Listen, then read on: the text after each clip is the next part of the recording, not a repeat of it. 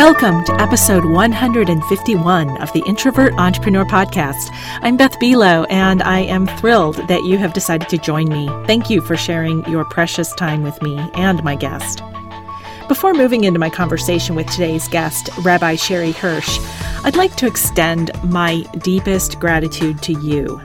You see, this month, May 2017, marks the 7th anniversary, the 7th of the founding of the Introvert Entrepreneur. When I first put my stake in the ground, I knew that the message was going to be important. I just knew that on a gut level. But what I didn't appreciate or could foresee was that it would be not just important, but life-changing. To start with, it's changed my life. It's provided me an opportunity to coach fantastic clients, interview respected experts about their entrepreneurial journeys, engage in fun as well as profound conversations through social media, and to write a book that's reached thousands of introverts around the world. The people who have been part of the Introvert Entrepreneur community have also let me know that their lives have been changed as well. They are leading more authentically. They're choosing business models that fit their energy, and they're showing up in their work and in their relationships in such a way that aligns with who they are at their core. What I've learned is that we tend to be people that go against the grain, and now we know that we're not alone on that path. We know there's a difference between being alone and being lonely. Introverts flying solo aren't necessarily lonely, but they can feel alone. What I'm most excited about from the past 7 years is how many people have joined in the conversation and how much they've supported and encouraged one another to be true to who they really are. We all feel a little less alone when we see someone else has commented, "Me too," to something that we've shared. I've witnessed it on Facebook and in my virtual book groups and virtual networking events, through the conversations I've had with podcast guests, and at speaking engagements I've done across the country. There's more of a willingness to say, this, being an introvert, is who I am. This is my truth, and I'm proud of it. Thank you for being an active participant in that conversation and for being part of the Introvert Entrepreneur community. Your presence is truly a gift. As part of my celebration, I want to share 2 recent reviews left by members of the community. This one is for the podcast, and it was left by a user who goes by the name Proudest Mahomie with a heart symbol afterwards. And this person wrote, "This is one of my new favorite podcasts. In fact, I've already worked my way through all of the episodes available on iTunes. Parentheses, I'd love if more of the earlier ones were available. Beth has on interesting, relevant guests, and she's a really good interviewer. Thank you." I have found just about every episode interesting, informative, and very relevant to me, a very introverted entrepreneur. Add this to your podcast list for sure. Well, you'll be happy to know that you can access all 151 episodes from my website, theintrovertentrepreneur.com. And in the coming weeks, I plan to make an archive page that will make it easier for you to find episodes for your binge listening pleasure. Right now, you just have to scroll through, older entries on the website, and it's not particularly easy to do. So I want to fix that. And I'll share an update on that once it's ready. I also want to say thank you to bcohen01, who wrote a review on Amazon titled "A Great Book for Introverted Business People." The review said, "Just finished this book. Loved it. Ms. Bilo does a great job of defining the qualities that make us introverts, and yes, I'm an off-the-charts introvert, different. And she offers really good practical suggestions for how to embrace those qualities and make the most of them in an entrepreneurial setting. I love her podcast, and this book is certainly a wonderful extension of the quality info she provides there." I am so touched when I read feedback like that, and so appreciate that both of you took the time to share your thoughts. So thank you to Proudest Mahomie with a heart symbol and bcohen01 or 01 for taking the time to share your experiences of the podcast and the book. If you, the listener, haven't already, I invite you to take 5 minutes this week to leave a podcast review on iTunes or a book review on Amazon. Honest reviews are incredibly helpful to your fellow listeners and readers in helping them to decide if something is worth their time, their money, and most valuable, their energy.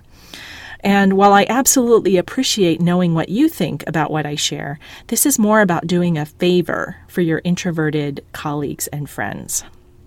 Now let's move to the conversation for this podcast. And while I tend to focus most of my interviews and conversations on strategies for building your business, there is always an undercurrent of how you can have a more balanced, productive, and happy, satisfying life. This episode moves that topic from undercurrent to front and center. We're going to focus on the thresholds in our lives and how to navigate them with greater ease. After all, they say that the one constant in life is change. Whether you're experiencing transitions personally or professionally, or both, and often we are, who's not going through some sort of transition at any given time, you are going to find this conversation both comforting and energizing. So let's get to the interview. I'm speaking today with Sherre Hirsch, who is a rabbi, author, and spiritual life consultant. Her mission is to empower individuals to be their own spiritual guides. After 8 years in the pulpit, Hirsch left Sinai Temple, Los Angeles' largest and oldest conservative temple, in 2006. Since then, she has published the books We Plan, God Laughs, What to Do When Life Hits You Over the Head, and in August 2015 published Thresholds, How to Thrive Through Life's Transitions to Live Fearlessly and Regret-Free, both with Random House. In addition to writing, Hirsch has appeared on a variety of national media outlets from The Today Show to Extra. She counsels private clients, speaks nationwide at engagements for corporate and religious organizations, and teaches classes across a variety of themes. Hirsch serves as the spiritual life consultant for Canyon Ranch Properties and as the associate vice president for Jewish education, Hillel International. And as I share in the interview, I met Sherre at a conference in January of 2017 at Seattle University and attended one of her sessions speaking about thresholds and the changes that life brings, and was so touched by her message and just immediately knew that it was something that I wanted to bring to you as valuable information and perspective that might help you to navigate changes in your life. Hi, Sherre. Welcome to the Introvert Entrepreneur Podcast. I'm delighted to be welcoming you to the conversation today. So happy to be here. Thank you, Beth. Well, what is making you smile today? Everything. I thought about that question, but what really makes me smile is the way my son gives me a kiss goodbye when he leaves for school in the morning. There's just nothing like it. I have 4 children. He's my baby, and, the baby's the baby. Yeah. How old is he? 7. So you've got to cherish that kiss mama goodbye for as long as you can, because I understand that doesn't last forever. And the truth is, it doesn't last forever. But the nice part is that something as small as just the way a child looks at you and says goodbye to you in the morning can be enduring for your entire day. Absolutely. Well, I wanted to start out by giving our listeners some context for our conversation, and curious about where you know that you fall on the introvert-extrovert spectrum, and how has that awareness influenced your path? So I'm absolutely an extrovert by every test out there, and every one I've ever taken from, those glamour magazines to the more psychological ones. I fall under an extrovert. That being said, I do have a very introspective and quiet side to myself. I meditate every morning. I read every night before I go to bed. And if I don't do those introspective, quiet things each day, I have a hard time making it through my day. But I love people. I love interacting with people. I love everything about them. And I love learning their stories and their narratives. So I know my barista at Starbucks. I know the gas station attendant, as well as I know my children's teachers. So it's nice. Nice. I love talking to extroverts on this show because inevitably they always remind us that just because you're an extrovert doesn't mean that you don't appreciate solitude, introspection, reading, all of those things that we often associate with introverts. They're not our exclusive domain. And I love being reminded of that. And it helps us to have sort of a reality check. Right. And I don't think an extrovert can be 100% extroverted all the time. Mm-hmm. They really do need those moments of rest. But I know for myself, but I also know that my introverted friends claim that they never need extrovert personality characteristics, and they do have them. Yeah. So I don't think it's black and white for anyone. Exactly. We're all on that spectrum. And I know that, we're social creatures. And so I always look at it as it's like I need a different ratio of that social to solitude than you probably do. But we both need all ends of the social spectrum. Absolutely. Well, I want to focus our conversation on your most recent book called Thresholds. And the way I became acquainted with you was I heard you speak at the Search for Meaning Festival at Seattle University earlier this year. And for anyone listening not in this year, the year is 2017. And I think that's a place where your extroversion serves you so well because you instantly connected with the audience. And it was a really wonderful, it was the first thing I went to during that festival. And I remember walking out thinking, if that's all I attended, I would feel complete. Thank you. I appreciate that very much. Oh, you're welcome. Well, you started out, and I loved this because this is a very sort of introspective way of starting out. You asked us all to close our eyes and to take a mental tour through our home or our living space. And then you asked us to identify our favorite space, like the space we felt most safe and comfortable and at home. And then you asked us to, I think we spent a good 3 to 5 minutes reflecting on that as you guided us through it. And then you asked us to share. And some of the attendees shared what came up with them. And often it was, my living room, my bedroom, my kitchen, my dining room table. And you noted that no one ever chooses hallways. And I think that took everybody by surprise. And so why is that? And what is the significance of the hallways in our lives? So thank you for recapping that. It makes me feel, just nice to hear that you took away meaning from it. But the hallways are very much anecdotally a place where we spend about a third of our time. And the truth is that we don't acknowledge them. And I used it as a metaphor for life, right? There are times in our lives where we're very much in a room and we're comfortable and we know what we should be doing and we know how to do it and it's easy. But there's about a third of our life where we're in a hallway. Essentially, we're betwixt and between, and we don't know where we're supposed to be. And there's a desire to go back and be in a previous room, but we can't go back. And there's an unclarity about where to go next and what room's in front of us and which one's the right room. And so hallways is my metaphor for being in transition and helping people navigate those transitions so that they can live fearlessly and regret-free. Yeah, I really, and it's kind of surprising to me. I would almost guess that we spend half our time there. Sometimes it feels like that. Would you say that there are times, when it feels... I guess, how do you recognize, sometimes we might not even recognize we're in a hallway, metaphorically speaking.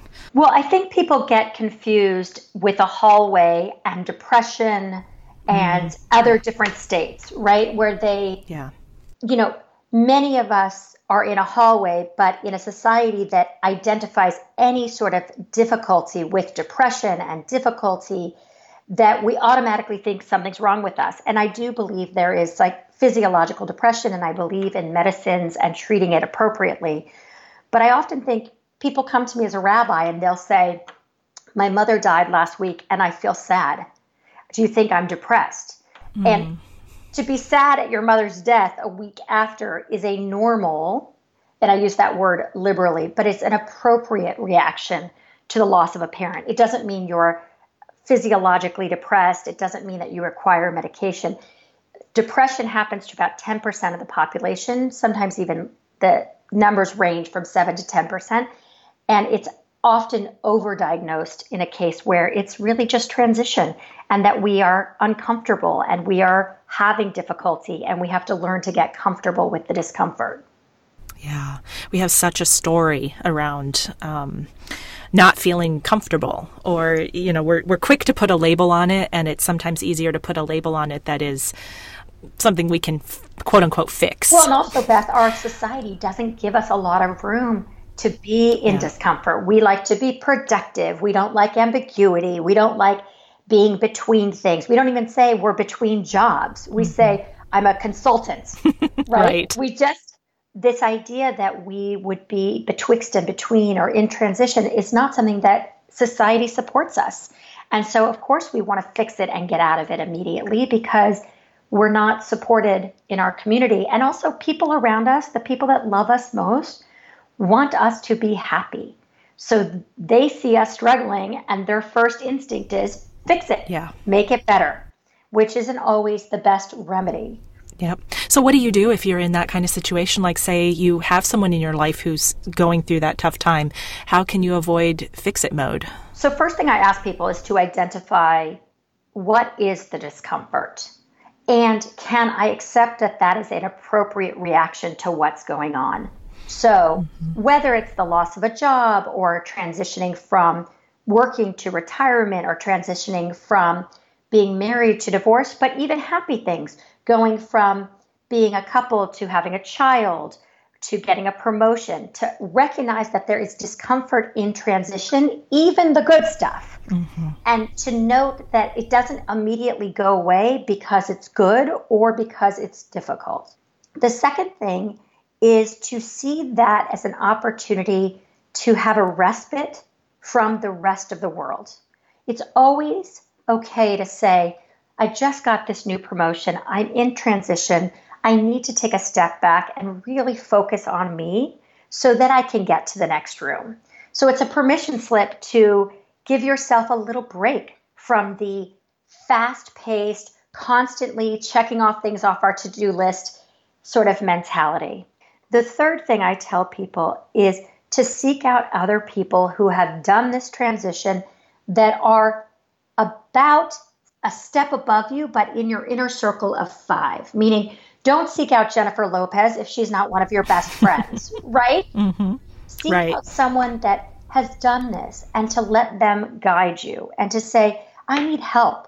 We so rarely say, I need help, because we think it's a sign that we're weak or that we can't do it or that we should know how to do this, right? The rest of the world's had a baby.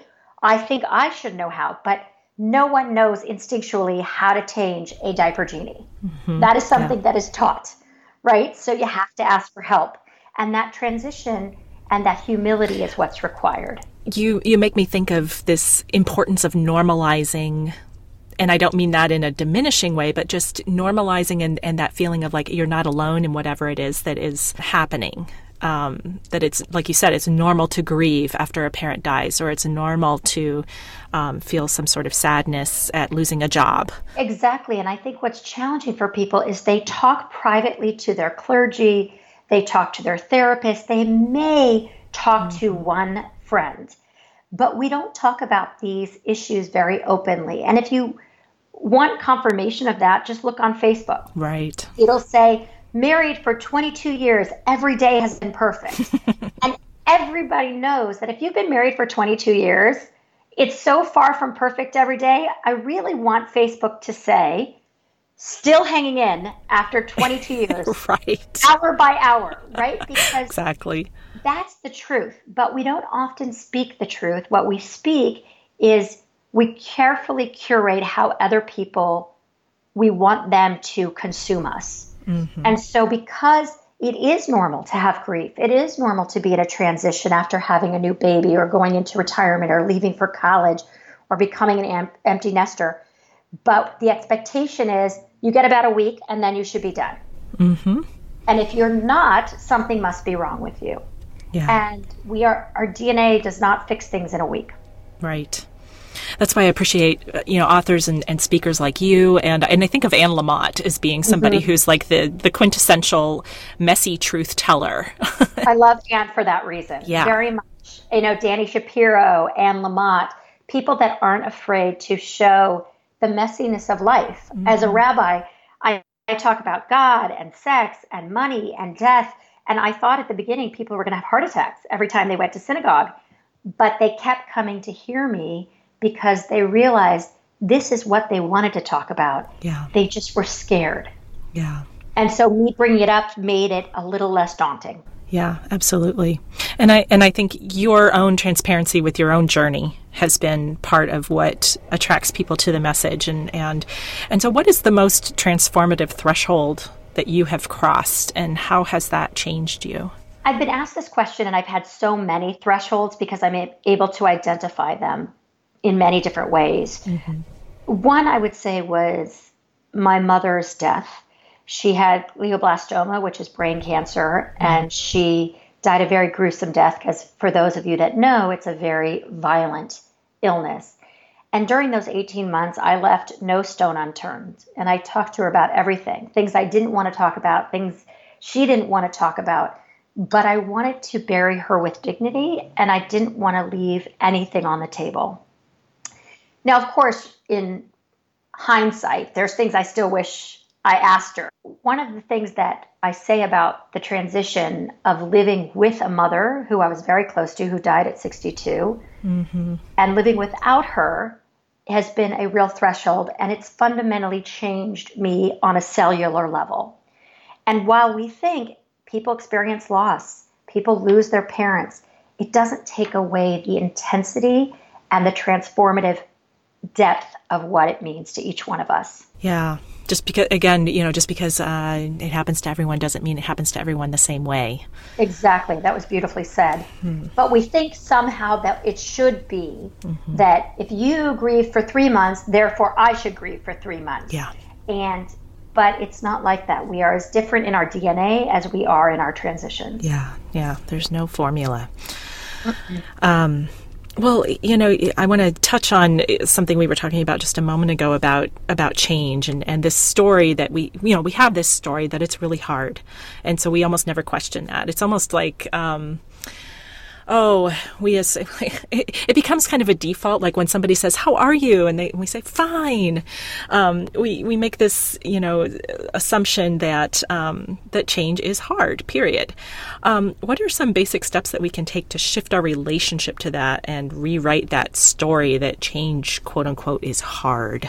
So it's almost become a default for people to say, "Oh, change is hard." Like that's an excuse, right? Change is hard. We must embrace it like an adventure.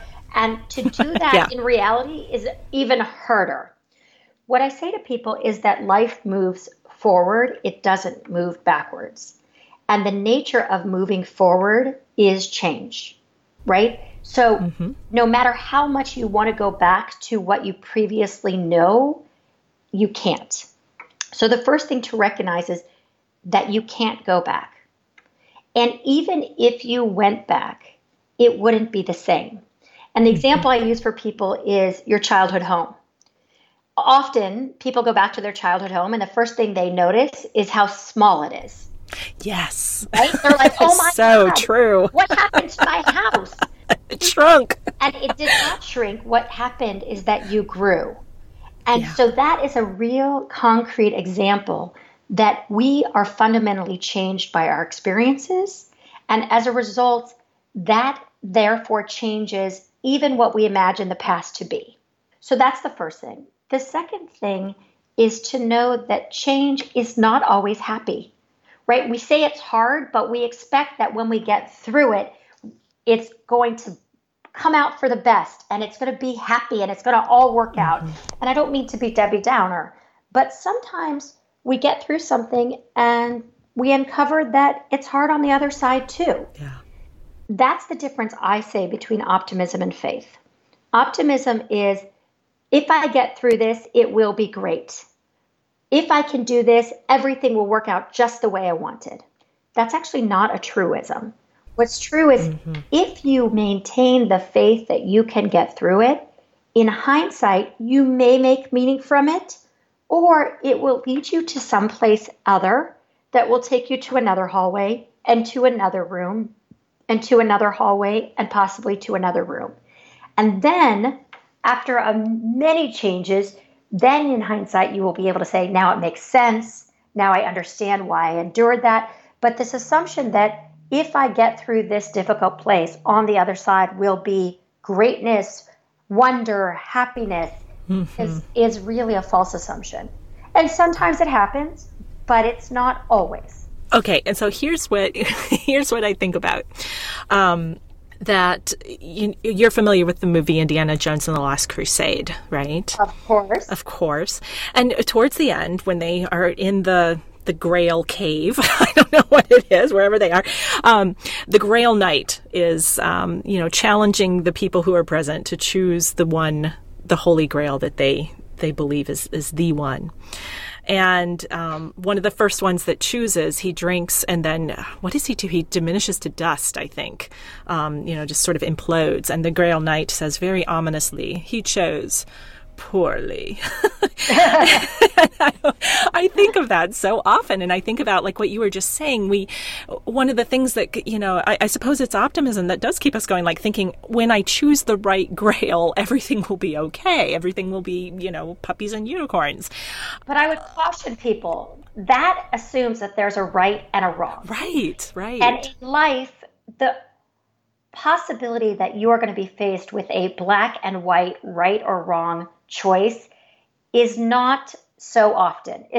Most of your day is not comprised of, do I have to murder this person in self-defense or not?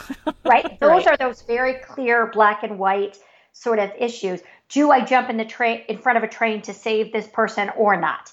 Most of our decisions are a series of rights, right? They're all right on some level. Some are maybe more right than others for this moment. But I tell people, make decisions from the moment you're in, not where you anticipate what you wish it could be. So, for example, people say, I'm taking this job, even though it's not the right job, because it will lead me where I want to go. Yeah. There's no guarantee. Yeah. Take the job that is meaningful now and brings you passion, and that will take you where you need to be. Suffering through a job that you don't want to be in and don't like is a higher chance of getting fired or leaving it than bringing you some dream job that you think will lead you there. Yeah. That does not mean that paying your dues is something different, right? Sometimes we have to work hard and pay our dues. But the idea that trying to strategically play our lives like a chess game and think that there are wrong and right decisions is a mistake. Yeah. The goal is to say, this is the best decision that I make with the information I have today. And it seems like there's a few rooms in front of me, and I'm going to choose this one. And then I'll see where it leads. Yeah. And then we have to remember that we choose a room, but that doesn't mean we're going to be locked in there forever. There's another hallway, and there's another door. 100%. That's the thing. Is people think I'm in that room, and I get comfortable, and I can stay here forever. Again, change is inevitable. Life moves forward. Yeah. So it sounds like being able to move through, that oh no, what if I make the wrong decision, is accepting or understanding, acknowledging that there are way more right decisions, and it's not a matter of right and wrong. It's a matter of a spectrum. Right. And people are paralyzed with fear because they think, what if I make the wrong decision? Like you just said, there are very few wrong decisions. There's a series of right decisions and some that seem more right than others. And that's what you have to assess. And when we stop making it so binary, we give ourselves a lot more freedom and permission to make decisions. Because what paralyzes us not to make decisions is the belief that we will make a wrong one. But what prompts us to move forward is the knowledge that there are a lot of good decisions we can make, and we're going to take one of them and see where it leads us. Yeah. One of the most powerful sort of mantras that I picked up a long time ago, and this comes from Susan Jeffers and Feel the Fear and Do It Anyway. She says, like, the fear is that we can't handle what happens. And so remembering, I can handle the mantra, like, I can handle whatever happens, has been extremely comforting to me. Because it reminds me of like my self-agency, that I have the capacity to deal with a quote unquote wrong decision, something that might not feel right in the time. And it helps me to see it not so much as wrong, but as just, as one of my friends, plot twist, where something just, doesn't quite go the way you expected. And you're able to kind of step back and say, okay, so now what are my choices? And I love that statement, plot twist, because our life is a series of plot twists. Isn't it, though? And I say to my children, Courage is feeling the fear and doing it anyway. Yep. Like Susan Jeffers said, it's this idea that I feel afraid, I'm still going to do it, and whatever comes from it, I will have the courage to face that. Yeah, yeah. And it seems to go align with your previous book, which I think is one of the most brilliant book titles ever. We Plan, God Laughs. Thank you. Yes, it's a Yiddish proverb. I can't claim ownership of it, but We Plan, God Laughs, I think, was really, my first book was really a statement about that I always thought God was laughing at us. Mm-hmm. And I was so mistaken that God was laughing with us as much as God was weeping with us. Yeah. And that it wasn't an oppositional relationship. Rather, it was a mutualistic relationship and a partnership. And so when I realized that, my whole view of how I approach difficulties in my life changed, because I no longer had God testing me or wanting me to show how talented I am or how, if I'm going to fail, but rather I had God lifting me up. Yeah. Yeah. I just got chills just hearing you talk about it that way. Because that's so true. Thank you for that. Well, thank you so much for sharing all of this wonderful wisdom with us, and I hope anyone listening who is in the hallway, or feels like they see a hallway, or they're scared to open the door to a hallway, feels a little bit more courage, and courage in the sense of heart, feels something in their heart that tells them that they can do it. And I also hope that if people are in a hallway, that they have the faith to continue, regardless of what they face, because that feeling of despair is real. But the feeling of hope only comes when you stay in for the next room and the next hallway. Yeah. And what people need beyond food and water and shelter is hope. Yeah. Far more than they need despair. Yeah, absolutely. Well, thank you so much.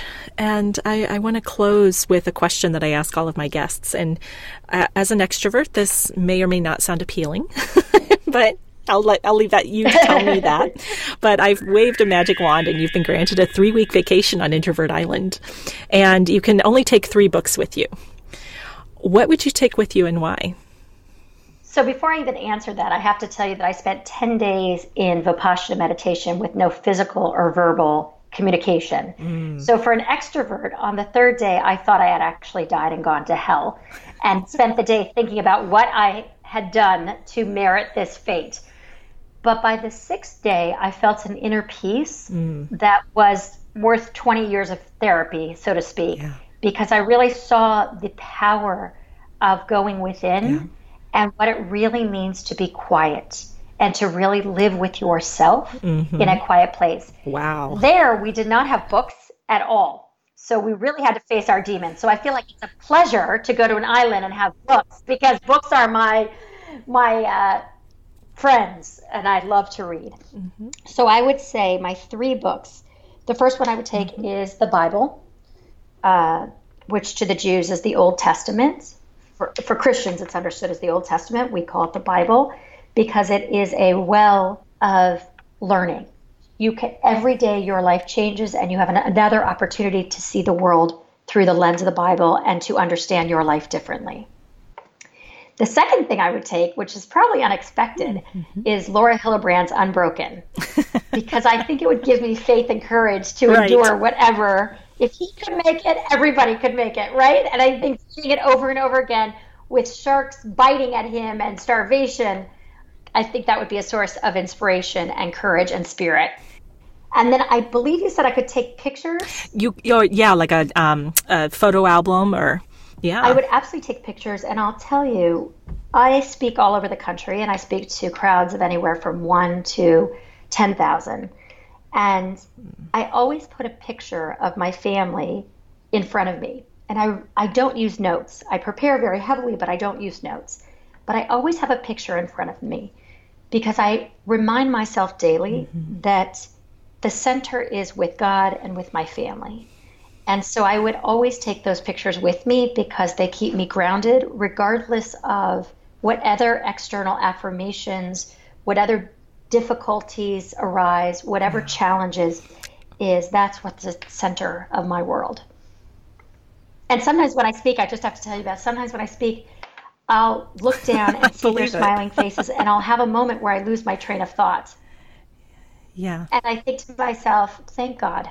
Thank God that these people keep me real and humble and make me want to get up every morning. That's beautiful. Thank you. Thank you so much. My pleasure. Well, what is the best way for people to reach out to you, Sherre, and to learn more about you and your books and what you have to offer?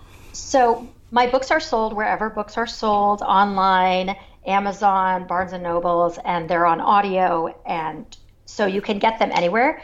The spelling of my name is tricky. So I always say, if you're confused, go to www.sherrehirsch.com, which is Sherrehirsch.com. Lots of letters, lots of vowels. But I promise you, the books will bring you meaning, or I hope that they will bring you meaning. And I hope that you'll be able to share them with people that you love and that they'll bring them hope as well. Absolutely. Well, you have brought us hope here today, and for that I am extremely grateful. And I'll be sure that those links are included in the show notes so that it's easy for people to just click through and find you. And thank you so much again for taking time out of your busy day to share with us. And I'm excited as you continue to take this message out into the world, because I think it's so incredibly needed now and always. So thank you. Thank you, Beth. I really enjoy being here. Thanks again for joining me for this episode today. If you have questions or comments, I invite you to connect with me at theintrovertentrepreneur.com through the feedback or contact me form. You can share on Facebook or Twitter, or email me directly at beth@theintrovertentrepreneur.com. You'll find links to any resources mentioned in this podcast, as well as to Sherre's Introvert Island book selections in the episode show notes at theintrovertentrepreneur.com. In particular, look for a link to one of my favorite posts that relates directly to this episode, titled Lessons from the Liminal Edges of Life. It was also posted as a blogcast, and that was episode 145. One final reminder before we go. I'm hosting the next virtual Networking for Introverts event on Thursday, May 25th, 2017 at 4 p.m. Pacific, 7 p.m. Eastern. Our featured speaker is Kevin Hawk, who will be sharing strategies for leveraging SEO to increase your visibility. Plus, we will spend time in small group networking, and during that time, we get to meet each other, talk about our businesses and our work, and share resources. It has proven to be a really informative and energizing event, and I invite you to join us. The link to register is in the show notes, and of course, you can find it at theintrovertentrepreneur.com. A big thank you to Paul Messing, my podcast producer, and to my assistant Naja for the episode show notes.